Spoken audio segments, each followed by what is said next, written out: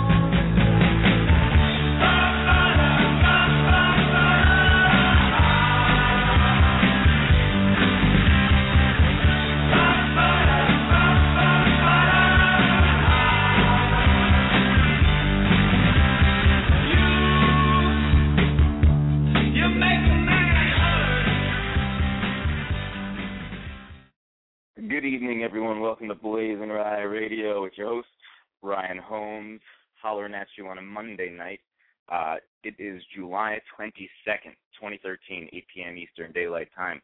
Tonight on the show, we have founding member of the legendary band Chicago and also a founder of the current wonderful band CTA, California Transit Authority, Danny Seraphine.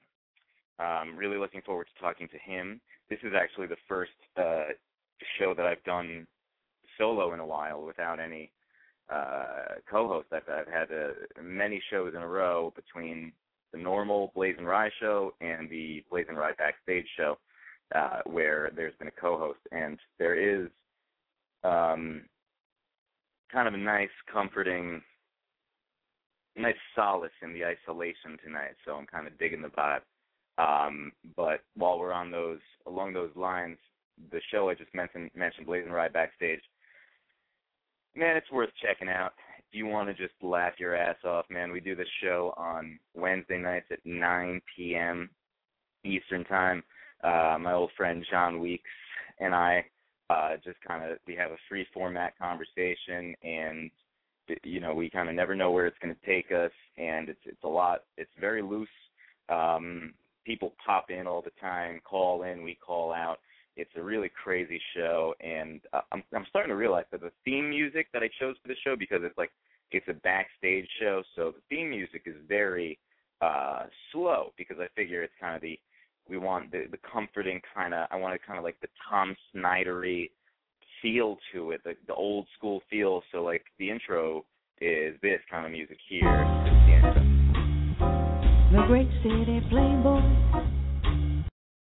So that's our good friend Crystal Waters in one of her songs, and it's it's kind of an old standard. And then the outro is also very slow. It's like this.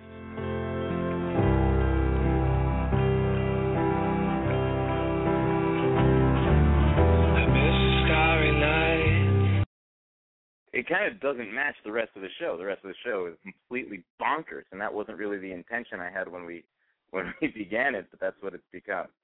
So, what is new in the world of BlazinRy? Well, fam, let me tell you that I went to, after a lot of indecision and debate with many people, I went on Saturday night to Yankee Stadium to see the Legends of Summer tour, to see Jay-Z and Justin Timberlake perform together.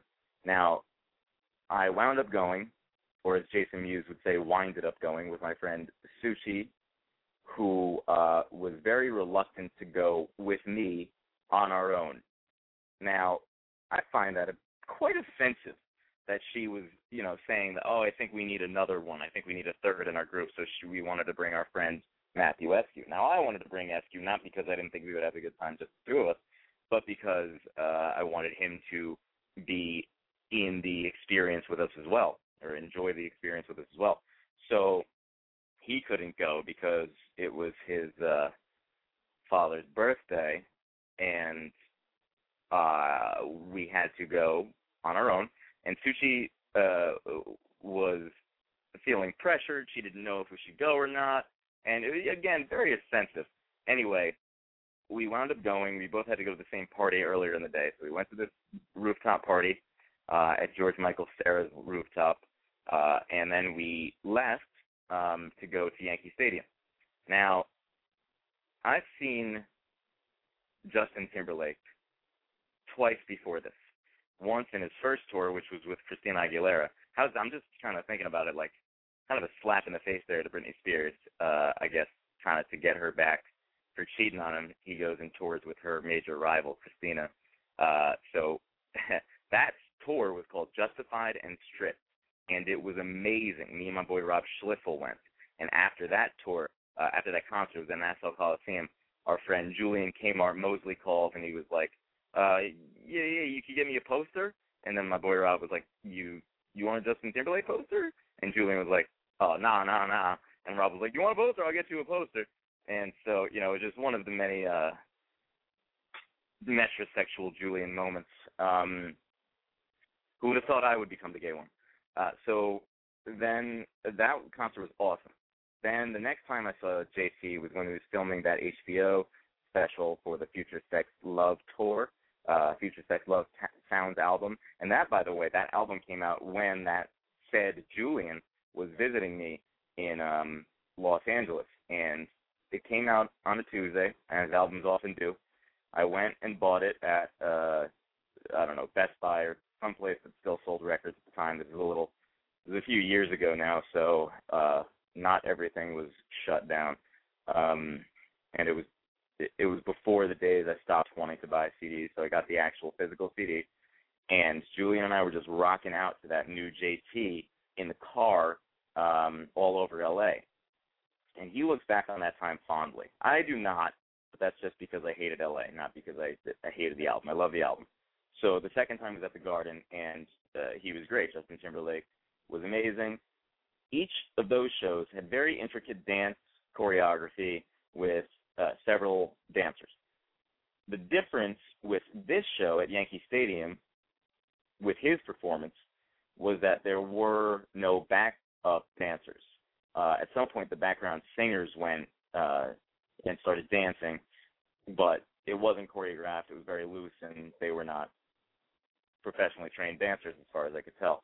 And I think that was the major difference. The major difference with his performing was that he didn't have all this intricate choreography that he always does because, let's face it, the man can do everything. There's nothing that this guy can't do. I'm insanely jealous. He's so talented. But there were certain songs that, you kind of just need to do the choreography for, like My Love. He did that foot slide, but it was just him. It wasn't like he was doing it in a big group. And I think for the lack of all the dance choreography that there was, which you would usually expect in a JT show, he kind of made up for that by playing every instrument known to man. He was on the piano, he was on the guitar, he played lead guitar for Jay-Z. He was a background musician for Jay-Z on several songs, which was incredible. I kind of, was thinking, like, it'd be cool to see that the other way around, like Jay-Z, playing instruments for Justin. But then I was like, well, maybe, Hova just needs his mic. That's all he's ever needed, so maybe it kind of makes more sense that he's just doing what he's doing. So the show is phenomenal. Show started at, it was supposed to start at 8, started at 9:30. But I was expecting that because I had heard that the night before they came out at 9:15. So I figured, yeah, they're going to come out a little later. And the crowd wasn't even all there at 8. It's like half empty. Everyone's trying to get through the security, get off the subways and stuff, which, by the way, are a fucking nightmare at Yankee Stadium during a sold-out concert. There's a lot of drunk people, and they are intolerable. And most of them got on at 86th Street on the 4th. So the concert starts, and there's like a blackout on stage, and then Holy Grail, the music to Holy Grail starts, and Jay and JT start walking from downstage left and downstage right towards each other, which was so sick. It was such a sick image. That was awesome. And they did several songs together. Justin sang hooks on a bunch of Jay-Z songs. And the only Justin song that Jay was on was Suit and Tie, of course. But Timberlake like filled in for Pharrell, filled in for Mr. Hudson. He filled in wherever Jay needed it. But on some songs they didn't do that. Like on some songs it was only Jay out there, and they would play like Rihanna on Run the Town or whatever, and it wouldn't be Justin. I was thinking there was some inconsistency there. Like I guess it kind of made sense because like you don't want to hear anyone but Rihanna sing that hook. And I guess it's not really the same when you have like a song like Change Clothes, and you can have Justin Timberlake replace Pharrell without losing a lot of the song's power. So that was a little inconsistent, but it didn't bother me really until right now that I'm telling you. So thanks for that. But it was the transitions from, because what they would do is they perform together, and then they would perform a couple songs separate. Like they perform together, then Justin Timberlake does a few, then Jay-Z does a few, then they like morphed into each other. And I'm not even saying like just the music morphed from a Jay song to a JC song. It was like I would be looking at the stage, and Justin Timberlake is up there doing Rock Your Body, and then all of a sudden he doesn't leave the stage, but all of a sudden he's gone, and Jay-Z is standing in JC's place. That was pretty freaking weird, man. I don't know how they did that. I kind of expected some surprises. There weren't really any surprises. Timbaland came out. I heard the night before Alicia Keys came out, and that was like a big, huge moment for Empire State of Mind, especially because you're at Yankee Stadium, and that song has become like the Yankees' anthem. What is he saying? That I made the Yankee hat more famous than a Yankee can. You should know I bleed blue. Not me, though. I bleed orange. And the show was pretty phenomenal. I'm telling you, Justin Timberlake, there's nothing that man can't do. He can sing, he can dance, he can play guitar, piano, guitar, he can act. He's just absurdly talented. You look at like the old Rat Pack guys, and there's something, I don't know, maybe I could venture to say a little more special about this guy, because none of those guys did everything. They were great entertainers, but they didn't do everything. I'm not saying he's a better entertainer than them. I'm just saying that there's a difference in the amount of things that they could do and that he could do. So concert ended with Jay-Z said, like, I think we should do one more. Justin said, say what? Ho said, I think we should do one more. And Jay-Z said, I need you all to take your lighters out, your cell phones, whatever. We need to light up this place and light it up for Trayvon Martin. And that was pretty moving, and the entire Yankee Stadium was white from the flashes of the cell phones and lighters, and it was pretty powerful moment, and meaningful. And that was how they chose to end it. So it was, stadium looked like that, all lit up during Forever Young, which Justin Timberlake sang the hook on, which was a nice way to close the show. There was no encore, which I kind of was disappointed by, but when you have like such a big show in such a massive stadium, then maybe it's better that you do not have like a bunch of encores, so that you keep on coming out, and the crowd keeps leaving and filing out. You kind of want to get everything done at once. So we're going to welcome Danny Seraphine in a few minutes. I want to kind of introduce you to some of his music. Obviously, you know I'm from Chicago, but let's take a little listen to another song of his. I'm trying to find on the switchboard right now. Let's listen to the CTA, California Transit Authority, with Sacred Ground, and we'll be right back with Danny Seraphine.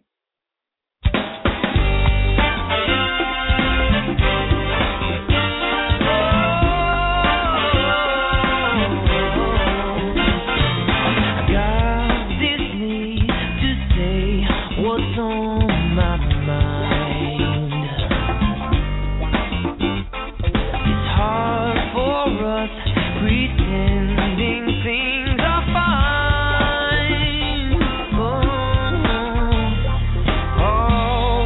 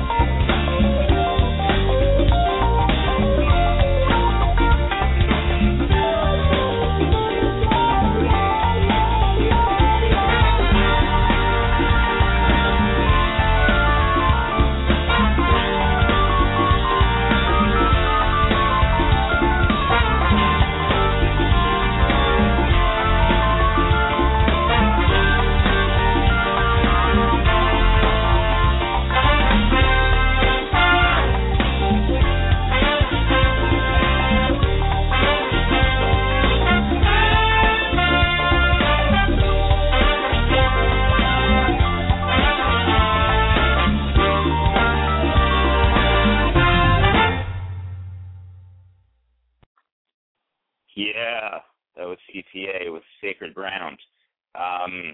We're gonna. I was gonna say we're gonna preview one more track, but I believe we have our guest on the line. So we'll do that other part later. Our guest tonight is one of the founding members of the legendary band Chicago, and Rolling Stone named him one of the 100 greatest drummers of all time.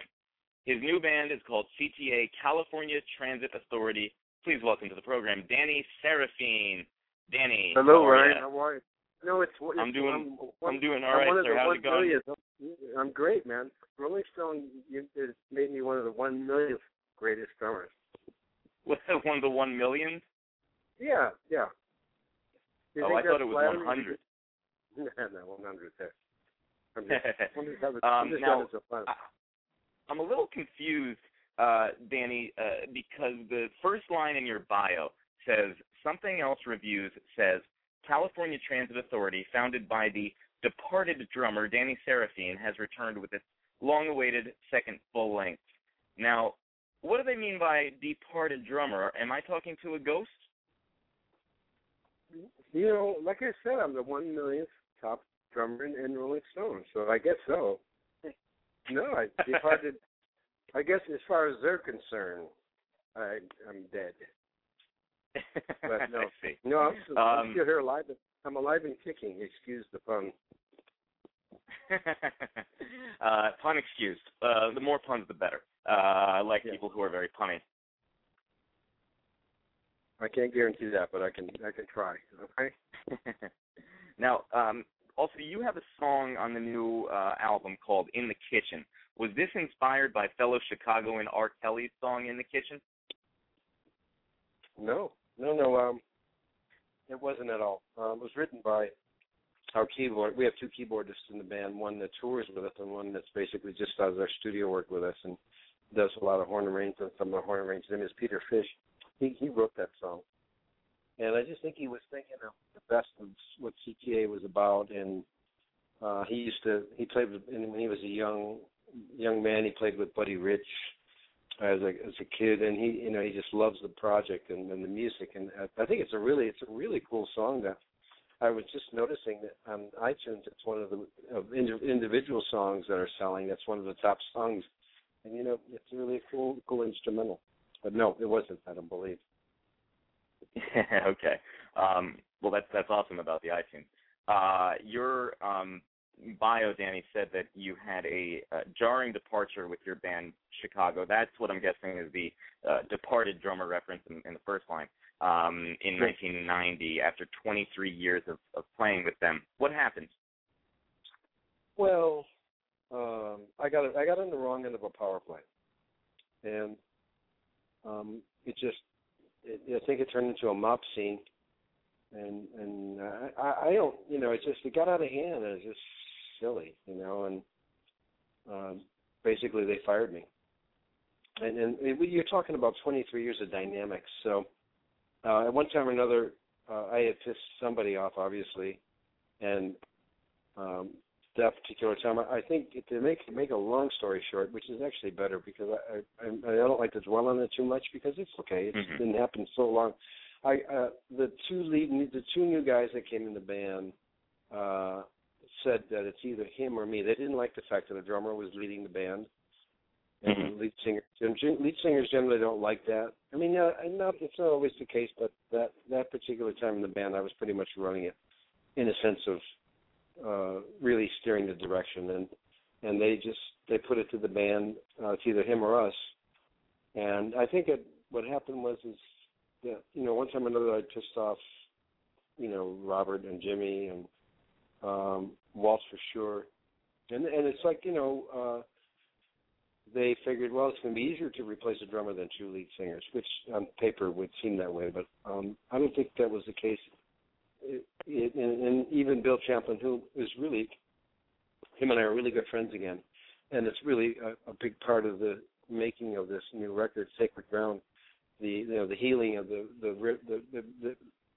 mending of the bridge between Bill and I, and I'm happy we did it, and I'm fairly certain he is too, because it was really eating at me, and it was really eating at him, because I think he felt really bad about what he did and how it went down, apologized to me, and I said, I forgive you. And I also learned a lot through that whole process about forgiveness and how strong of an emotion and how good it is for us as people and human beings to be able to forgive somebody that wronged us.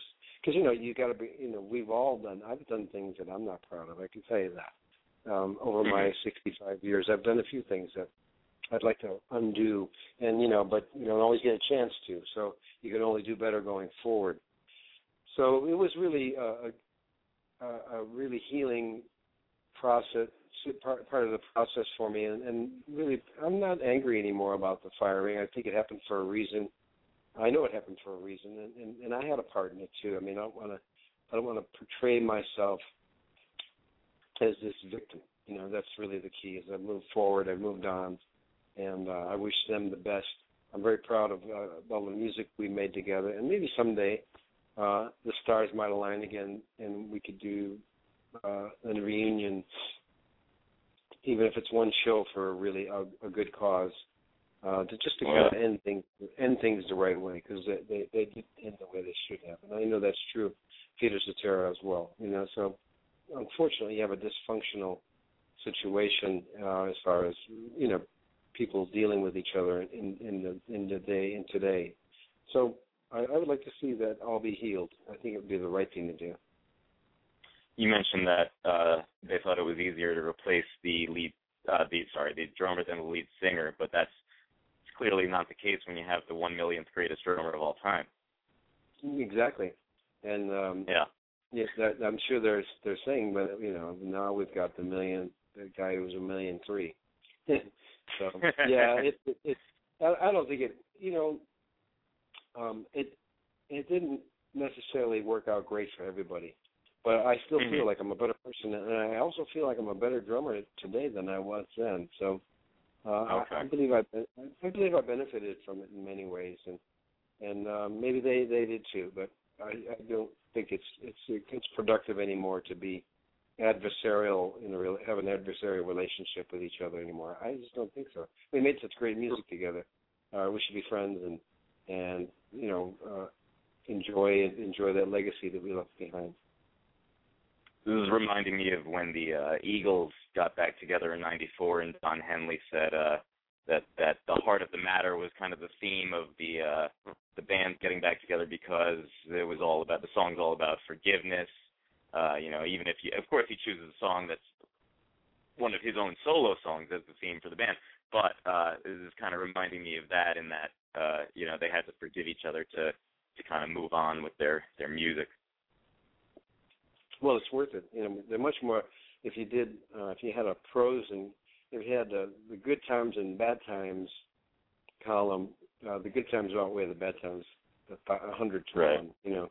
And unfortunately, quite often people lose sight of that and think mostly and dwell on the bad times, and talk about it as if that it's not true. I mean, so. Do you have relationships with any of the other guys, or is that kind of a slow process? You mean the guys that are still in Chicago? You mean? Right. No, not really. That's the sad part. No, I really don't. I mean, I've talked to Robert Lamb a couple times, and there's guys that I haven't, like Walt, who I formed the band with, him and I haven't spoken for over 20 years. I mean, that's kind of ridiculous. And the bad part is something could happen to one of us, and we'd regret it. And so, I think that I'd like to see us, have a few laughs together and put this stuff behind us, Of course. So after your departure from Chicago, you then left music for 15 years. Why is that? Well, I was burnt out. I was broken, and just burnt out, just disillusioned, and I didn't want to play anymore. I just wanted to be, at that point, manage and produce other artists and stuff, and so that didn't work out too well either, because I was in Colorado. In those days, it was a lot harder to do a satellite thing where you work out of LA, New York, or Nashville, but live somewhere else. So And then I also came to the conclusion that God put me on earth to play drums, and I don't do anything else nearly as well. So that's why I really focus on playing these days. When you say you were broken, do you mean that you were heartbroken by the band kicking out? Well, the band, it was, don't forget I was 19 when I put the band together, and so, it was, my whole identity was tied up into the band, and yeah. It was a rough transition, because it's not like it was some ordinary band that was a one-hit wonder. There hasn't been a day that's gone by that I don't hear something that I played on the radio. And it does, when I walk into a room or I go into a nightclub and people recognize my name, not that they recognize me visually, but a lot of, I'm actually more recognizable today for some reason, I guess. But eventually it comes around to, the drummer with Chicago, the former. They still introduce me as the drummer of Chicago, even though I've been gone for 22 years. I think I left in 90, so 23 years. Right. And you just but mentioned that you were. I'm sorry. Go ahead. People still think of me as the drummer of Chicago, and Tristan Bowden has been the drummer for a long, long time. A long time.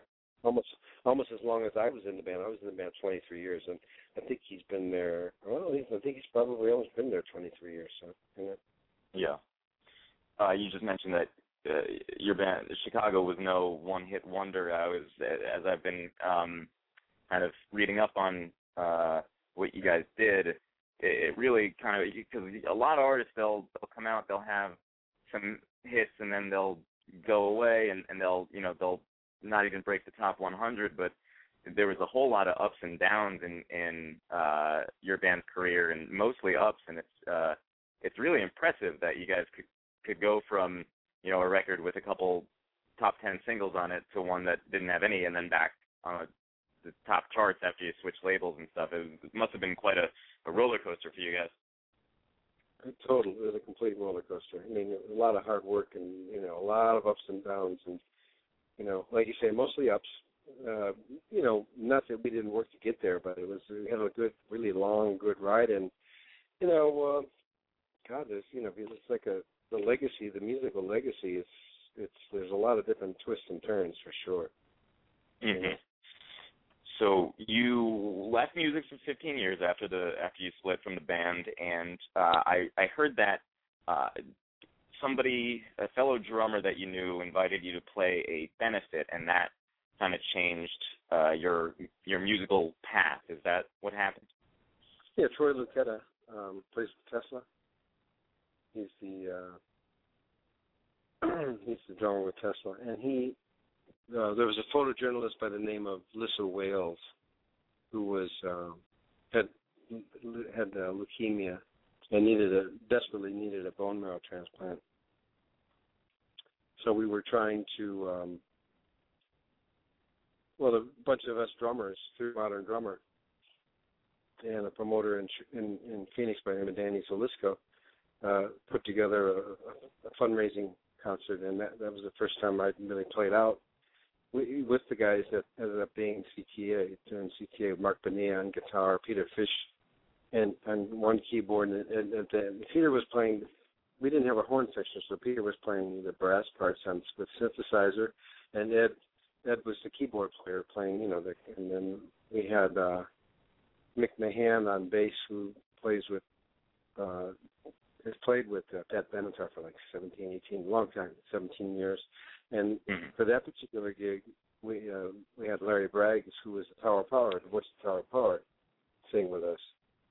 Because David Garibaldi was also on that gig. He was also performing. So that's and then Larry ended up singing and performing on the Modern Drummer, which was like my comeback to the 2006 Modern Drummer.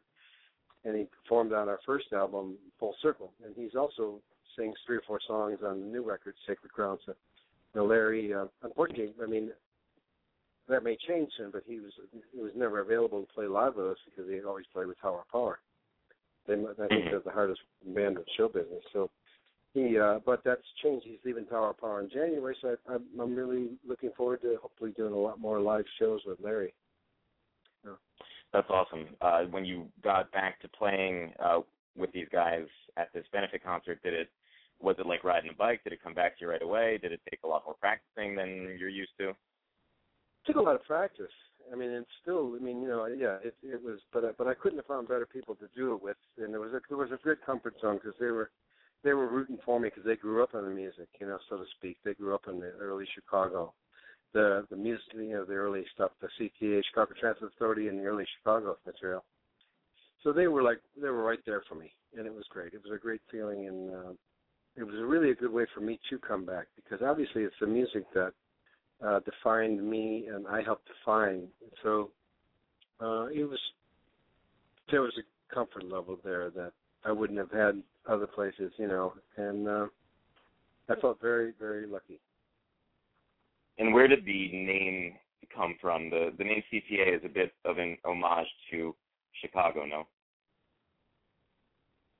Yeah, originally, because originally the original name of Chicago was Chicago Transit Authority, and I always loved that name. So when Mark Bonilla, our guitarist of CTA, the new CTA, we talked about, well, what are we going to name the band?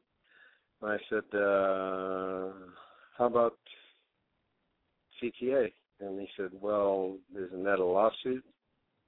And I said, I don't know. So I did a name search, and lo and behold, not even the city of Chicago had the name CTA, registered. So I registered the name, but used the acronym CTA, but called it California Transit Authority. Mm-hmm. So it was it all worked out good. Good. And you and Mark, you just mentioned Mark Bonilla. You had a jam session that kind of got you excited again. What did that jam session mean to you? Well, it was with my friend Greg Bissonette, the drummer. It was at his house, and there was a bass player by the name of Bob Birch. He's just passed away a year ago. In fact, it's the 1 year anniversary in about a month.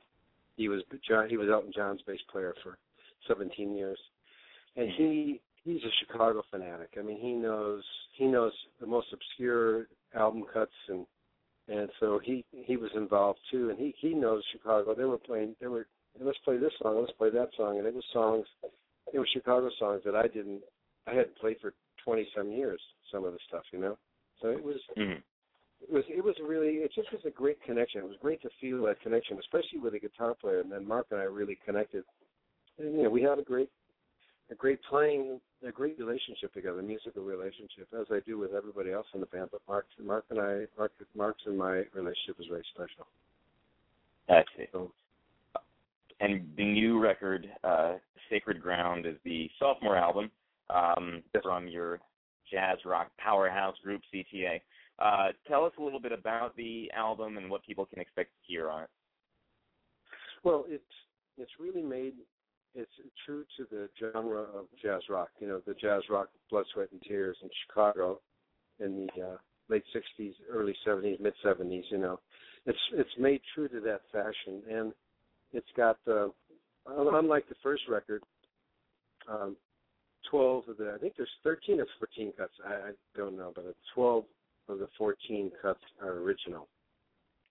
We've done two remakes. One is a remake of a Chicago song, and ironically, one is a remake of a Blood, Sweat, and Tears song, which I really love that song. It's called I Love You More Than You'll Ever Know. It's an Al Cooper song. And Larry Bragg sings it, and he just sings it. Oh, my God, does he sing it.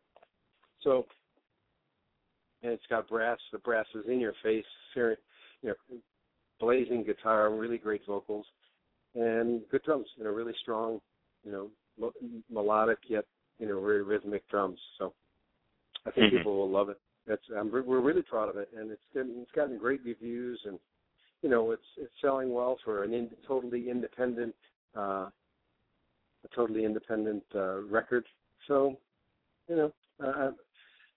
I have high hopes. I don't have if you have to keep your hopes within reason, as far as Mm-hmm. the kind of success you can attain these days without a label. Even with a label, it's very difficult. But I believe that this record will propel CTA into a much larger arena, so to speak. I don't mean big arenas, but I mean, performing arts centers and festivals and casino work, which casinos have turned out to be a very good place for bands to make decent money, Mm-hmm. And sure. so I believe we'll break into that circuit in a much larger fashion with this record.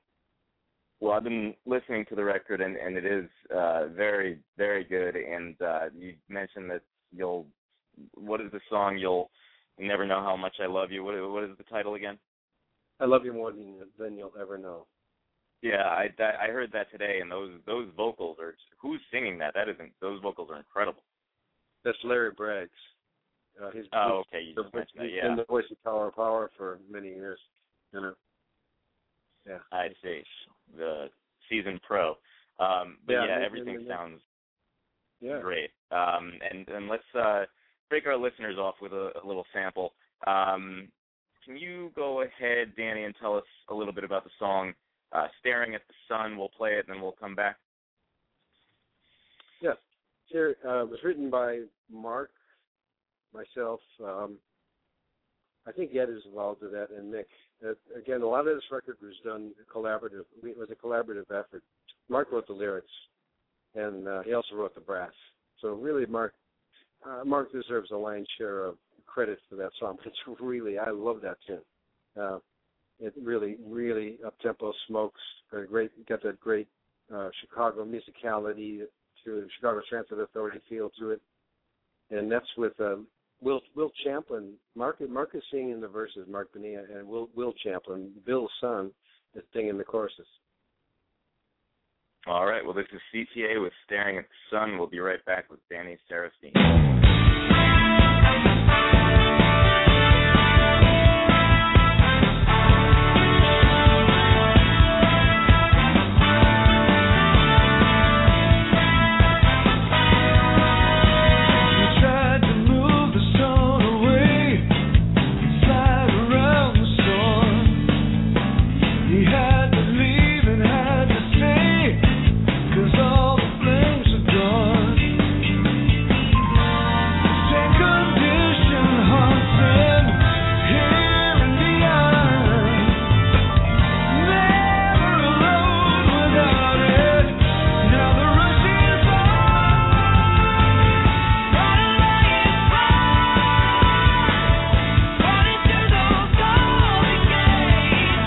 When will you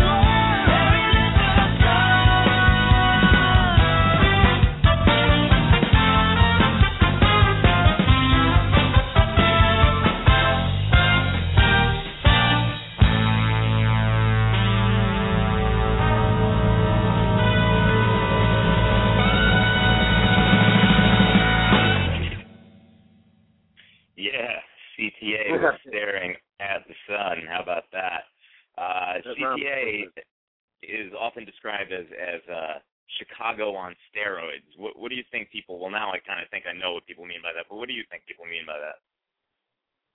Oh, it's just it's like a young version of the Chicago, with tons of energy, young energy. Because the guys in the band are, a little bit, they're younger than me. That's for sure.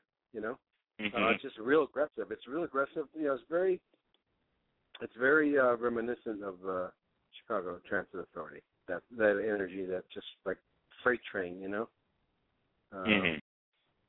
So that it's so obviously. Like I said, it's very. We're all really proud of this record because it took 3 years to make it, and a lot of thought, time, and expense. But you can just hear the care that has gone into making it.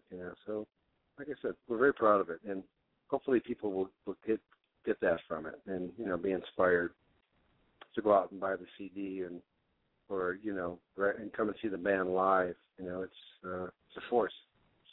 Yeah, most definitely. I know we joked about it before, but when Rolling Stone named you one of the top drummers of all time, that's a big freaking deal, no? Yeah, it's pretty cool. I mean, I don't want to ever think I take it lightly, but I think what's more important to me is the fans. All the years that the fans have stuck with me and the band, and the legacy of music, that still sounds today still sounds good, So I think that's something to really be proud of, that your music, like you say, your music still sounds fresh at 40 years, some years later. And right. I think it's something to strive for, and I believe with this record, the new CTA record, I really think we've accomplished that. So, I'm hoping, it. I believe it's going to. The records nowadays they take longer to kind of spread, obviously, because we don't have the massive marketing machines behind it, but it still happens, and it's. I believe this record will reach a lot of people, and like you say, convert them to followers of CTA and enjoying the music. At least I hope so. That's that's what we're shooting for. Well, I think it will. It's certainly a force. You've also won a few Lifetime Achievement Awards lately. One in Montreal. How does that feel? It feels great. I mean, it's whenever you're recognized by your peers, which an award like that is something more of that on that nature. It means a lot. It means a lot when a really fine drummer says that he was influenced by me. Something that I really value. Mm-hmm. You also, when you were with Chicago, you co-wrote the song "Street Player," which was just sampled by Pitbull. How do you feel about your music being sampled for rap records? I like it because it just shows the validity. It just validates it even more. Then that particular, it's been sampled a couple times. That particular song, I don't know why. Well, it was originally cut to be a disco, but it was disco and more. It was like it was a lot more than just a disco record. Street Player was. It's good. I mean, besides the fact that it's really, that song was the biggest stiff Chicago ever released, so it's like God's way of saying, okay, Danny, you weren't ready to have a big hit at that point, so I wanted to slap you down a little bit, but here's your reward, Right. And because it's been the gift that has kept giving, and I'm very, very thankful for it. I definitely want to thank Pitbull, for doing it. So I was very fortunate to have an artist like Pitbull. It's not rap music and hip hop is not necessarily my favorite form of music because it was not something I totally identify with, but it was great. It was great for me and Hawk Walensky, the guy who I co-wrote it with. So again, you have to be thankful for any kind of, in this industry, you have to be thankful for any of the good things that come your way in whatever forms they do. Cool. The other guys you mentioned in CTA, I was reading who they've worked with. They've worked with David Coverdale, Alice Cooper, Coolio, Tom Morello, Ricky Martin, Robin Thicke, Tony Braxton. This is just a very impressive roster of musicians you have on the record. Oh yeah. It's really basically like an all-star band, I mean, in the sense of how great these players are. Mm-hmm. And you have the son of another member of Chicago in your band, is that right? Yeah, Bill Champlin, Will Champlin. He doesn't perform with us on a full-time basis, and he's on The Voice right now. So after The Voice, he may not be performing with us much, but he's a great singer. He's the one who's singing the verses. The chorus is on "Staring at the Sun" with a real high voice, and there's a song called "Strike While," it's called "Strike," which he co-wrote, and Peter Fish wrote an amazing horn chart, and I think that song's a hit. I really think it's a bona fide hit, and whatever it means in this day and age, but maybe it'll be in a movie someday, a soundtrack, because it's so good. And listen, when you get a chance, if you haven't heard it yet, check it out. Yeah, no, I've heard Strike. Actually, I have that ready to go as well. So why don't we play the song that you're talking about right now, and we'll be right back with Danny. Is there anything else you want to say about this song before we play it? No. I mean, I think it speaks for itself. It's a really, really great song, well written, and he just sings it beautifully. All right, here they are, CTA with Strike. Be right back.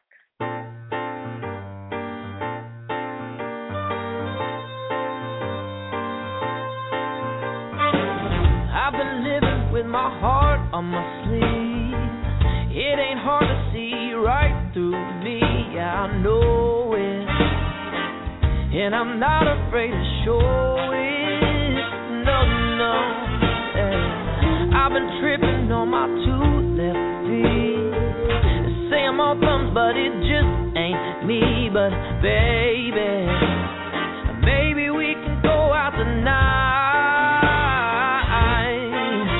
Your eyes are brighter than the stars tonight in the full moonlight, and I would be foolish not to go where I stand. You're in high demand, so I gotta take this chance to strike while the iron's hot. The love in you is all I got. I gotta pull that rabbit from my hat. I got tricks for days, even better than that. Let the dust fly from my coat. Lift us up and take us home. And that's where we belong. Yeah. I've been walking into walls, some say would be love got scared away. They weren't worth it. My world is turning for you.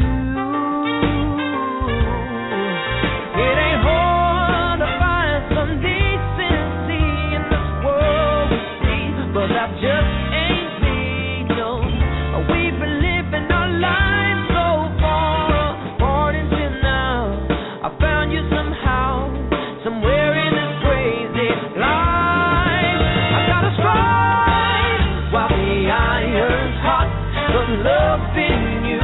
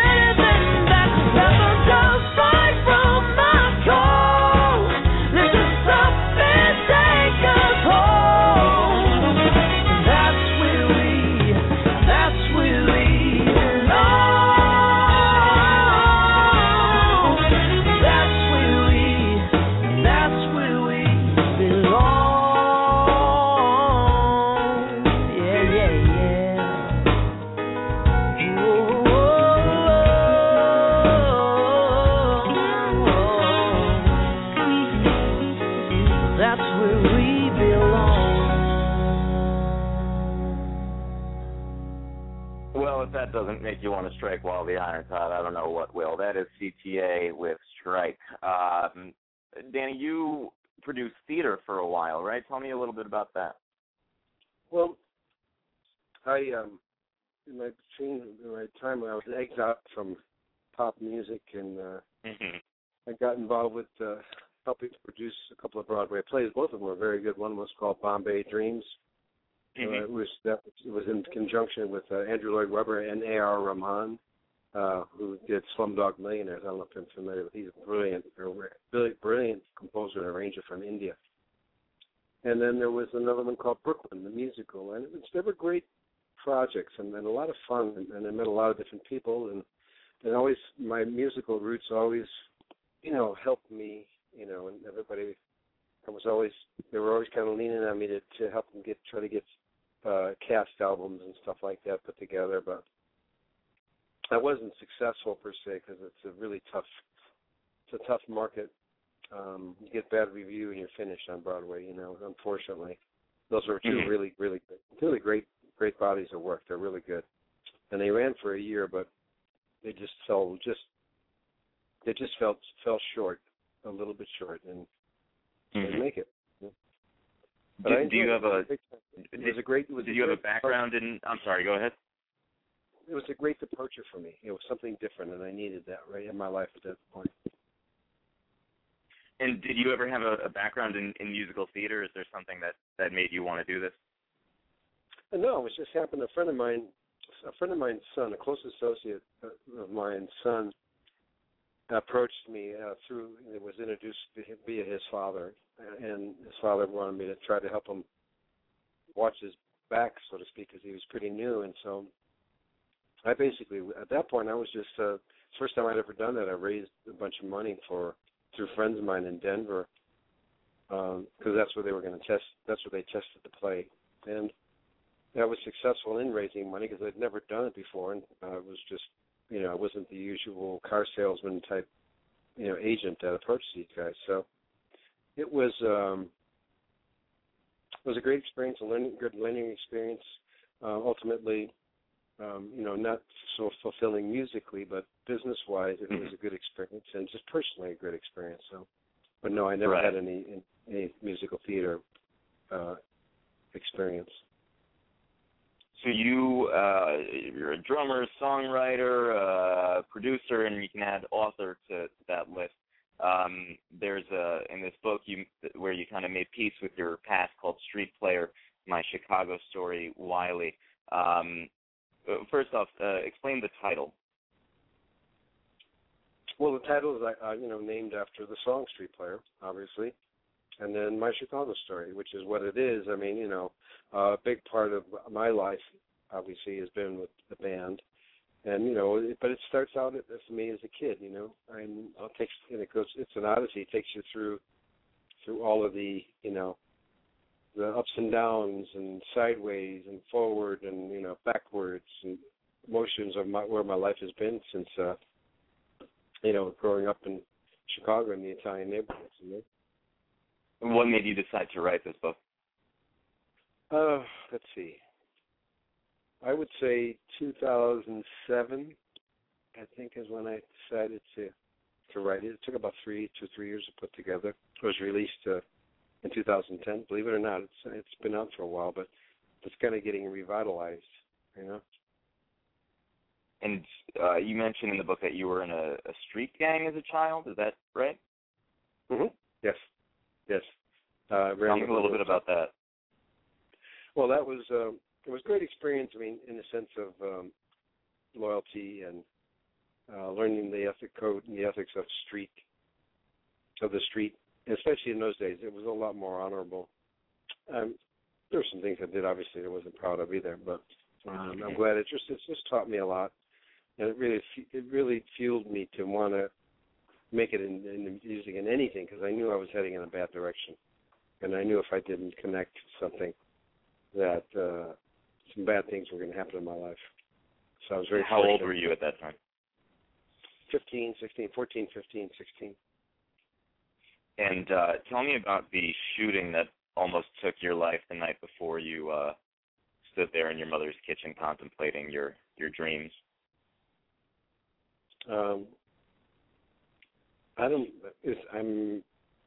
don't recollect a shooting that almost took my life. No, I mean, I've got shot at a few times, but I didn't. There was one street fight that we had in a Puerto Rican neighborhood, and they shot at us, and that was scary.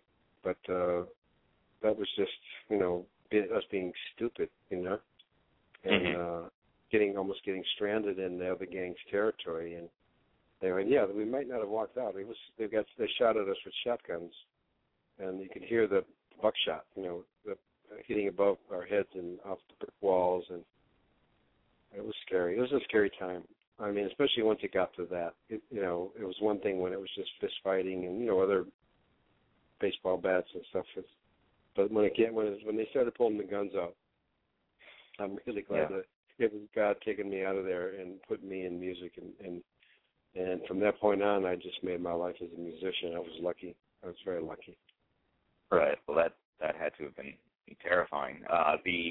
This anecdote about you standing in your mother's kitchen, kind of having this epiphany about where your life was headed, is that a true anecdote? Yeah, totally true. Yeah, I mean, it was really ironic that I remember this was yesterday because it was so life-changing. Thinking that, this isn't working, I'm going to quit. I'm going to quit pursuing my dream, and boom, the phone rings. It was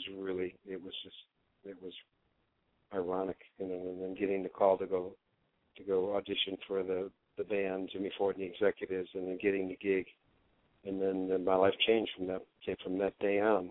It was really great. I was very lucky. I wish that for every struggling musician and or artist, that they have that sort of a breakthrough, intervention, so to speak, by fate, Yeah, that's so crazy that it happens right in that you got that phone call in that moment. That's kind of amazing. It was. I agree. And in the book, you talk about touring with the Beach Boys, Springsteen, Zeppelin, and other legends. Can we get a little snippet of a story from you here with touring with any of those artists? Well, Hendrix was really cool. They were all cool. It was a great time to be in music during that time. But one in particular that I remember was Jimi Hendrix had heard us at the Whiskey a Go-Go in L.A. in 1969, and we finished our set. And we walked back into our dressing room, and there was Jimi Hendrix waiting there, and just raved about us, and just said he was, we're the best band he'd ever heard in his life, and he loved our guitar player, and I connected with Mitch Mitchell, Hendrix's drummer. So then, when our first album came out shortly thereafter, and Jimmy took us out on the road for a month, 6 weeks, and it really helped break the band. It really helped, and it really helped us a lot. And a story from that would be, there's a really cool story. Jimmy, we were meeting up with him in it was Greenville, South Carolina, someplace down south. It might not have been that, but I think it was Greenville.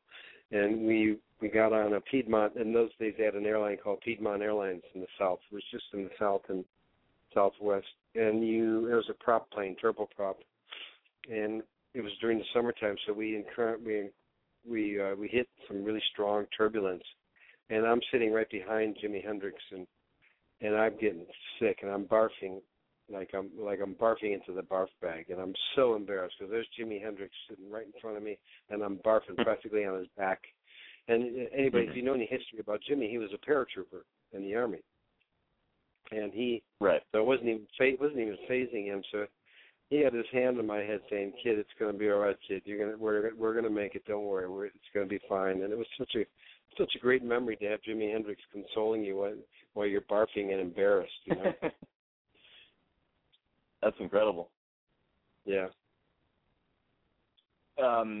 You talk about how your first meeting with Janis Joplin almost turned into a fist fight. What happened? Well, we were opening for, it was us and Santana, we were opening for Janice at the Fillmore West. And so I stood on the side of the stage and was watching Janice, and she was done, and I was walking backstage, and so they were behind me, and I guess I was walking kind of slow, and she said, "Get the fuck out of my way, hurry up, get the fuck out of my way." And I mean, I wasn't used to having anybody talk to me that way, let alone Janice Joplin. I mean, I really barely knew who she was. I mean, I'd heard of her, and obviously I was really astounded to see how she went over. But I turned around and said to her, "Who the fuck do you think you're talking to, bitch?" And she looked at me like her mouth dropped, knowing that everybody was kissing her ass, and so a couple of her band members looked at me like they wanted to fight with me, and I looked at them like I stared them right down. It was stupid of me, but it was a knee-jerk reaction. So they shuffled off around me, and they went backstage, and so we went backstage, and she came walking up to me, and she said, "Look, I'm really sorry. I'm not usually like that." And I said, "I'm sorry for cussing at you, you know." And so we became really, really good friends after that. And she took us out on tour as well. It's fascinating that people say it's you learn a lot from the first impression, but in this case, your first impression of her wound up being nothing like she actually is, huh? No, Janice was. God, she had a really soft, sweet, vulnerable side, and she didn't let a lot of people see it. But when you saw it, it was really something. It was really special. So, in the book, obviously, it's Jimi Hendrix, Janis Joplin. You lost them very young. You talk in the book about the tragic loss of your friend Terry Kath. Tell me what things were like during that time, and what your reaction was to losing someone so important to you. No, it was terrible.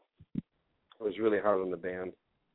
We all loved Terry, and everybody. We were really tight in those days. I mean, it was a brotherhood, for sure. Mm-hmm. And losing Terry was like losing a brother. But not only that, musically, how do you don't replace a Terry Kath? And so, we tried. We went to a few different people. Donnie Dacus was probably the first guy. He did a great job. He's a really talented guy, but again, we probably expected too much and too soon, and of Donnie, and we ended up letting him go. But I think it was a mistake. We should have given him another chance, and because he was really, really talented, really fine singer, guitar player, guitarist, and a good songwriter, and a great performer. It wasn't until we brought Bill Champlin into the band, I think, that we finally came back around and were at full strength again. It took a long time to recover from Terry. It took years. Mm-hmm.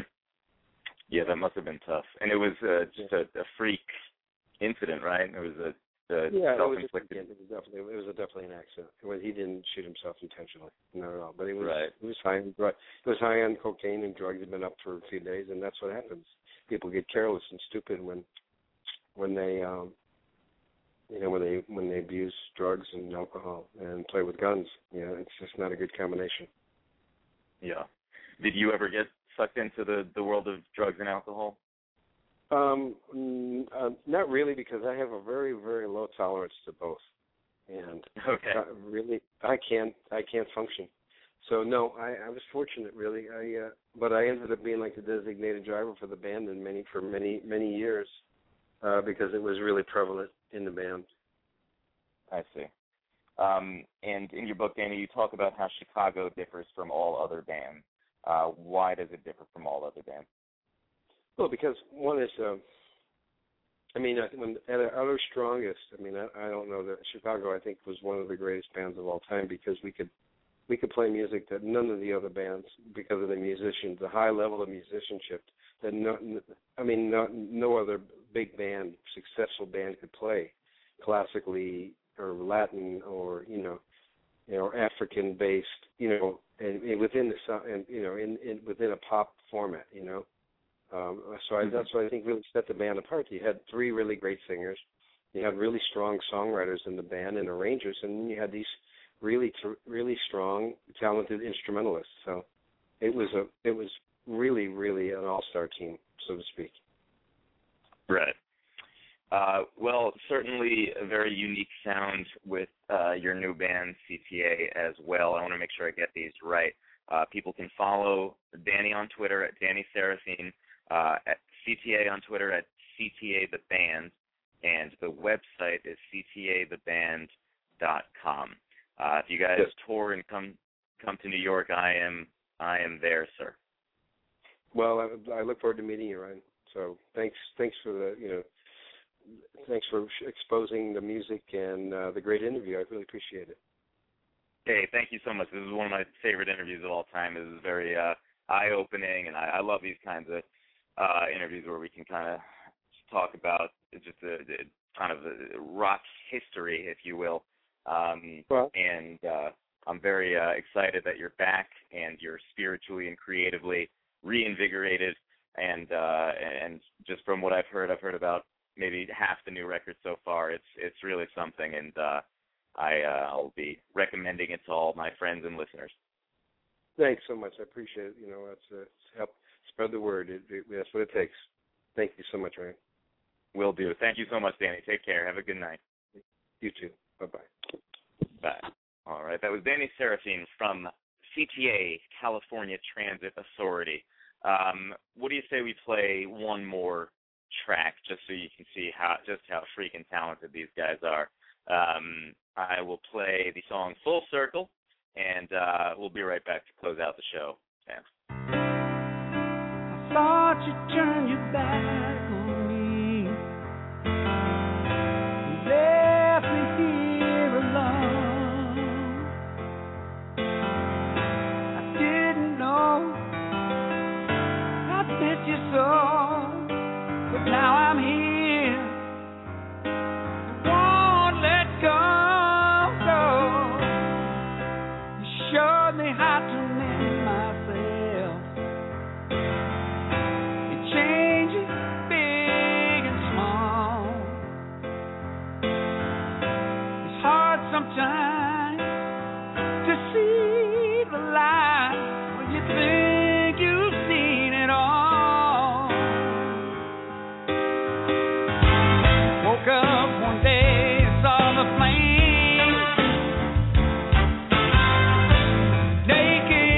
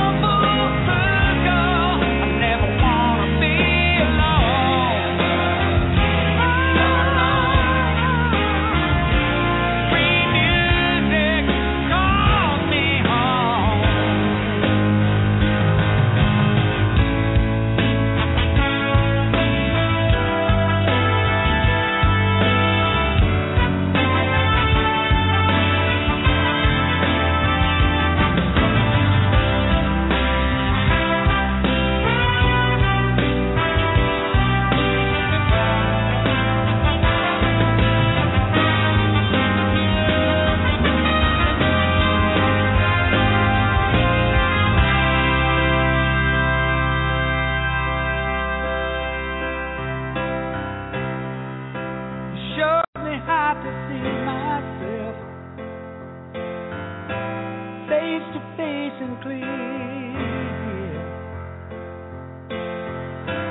It's simple now, I'm looking back. The promised land was always here. I held on long enough inside. It's time I made a stand.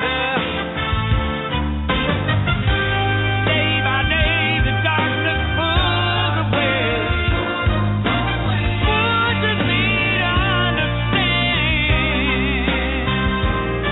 And I feel the spirit lift again. Now I've come full circle, and I am finally home. I've come full circle, it's all I've ever known.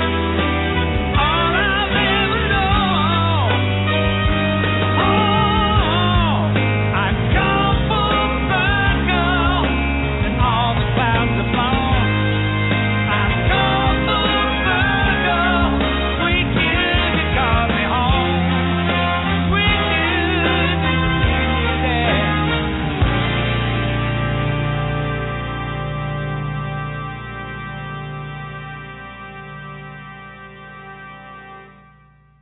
And that was CTA, California Transit Authority, with Full Circle, and we've come full circle on the program tonight. As I mentioned earlier, there's a nice kind of solace, nice comfort in the isolation of just kind of doing this solo tonight. So it will not be like this most of the time, but it's nice to kind of quiet things down a bit every once in a while. As I told Danny, this is one of my favorite interviews of all time. There was one very much like this, where it's just kind of like schools you in rock history. We did with the Guess Who, Gary Peterson, founding member and drummer as well of the Guess Who. That was so enlightening. So I really appreciate you guys listening to this. And just remember, if it ain't showbiz, it ain't a biz. Hit the brakes, Florence. Happy birthday to our good friend Jonathan DeMar, and in his honor I say, somebody owes me a martini. Remember to listen to BlazinRy Backstage Wednesday nights at 9 p.m. and follow us on Twitter at BRBackstage. That's B as in boy, R as in Ryan, Backstage. And we will leave you with that. So, take care, everyone, and we'll catch you on Wednesday night at 9, and then we'll be back with Denny Love and Elliot Wheeler on Monday at 8 at the normal time. Good night, everybody.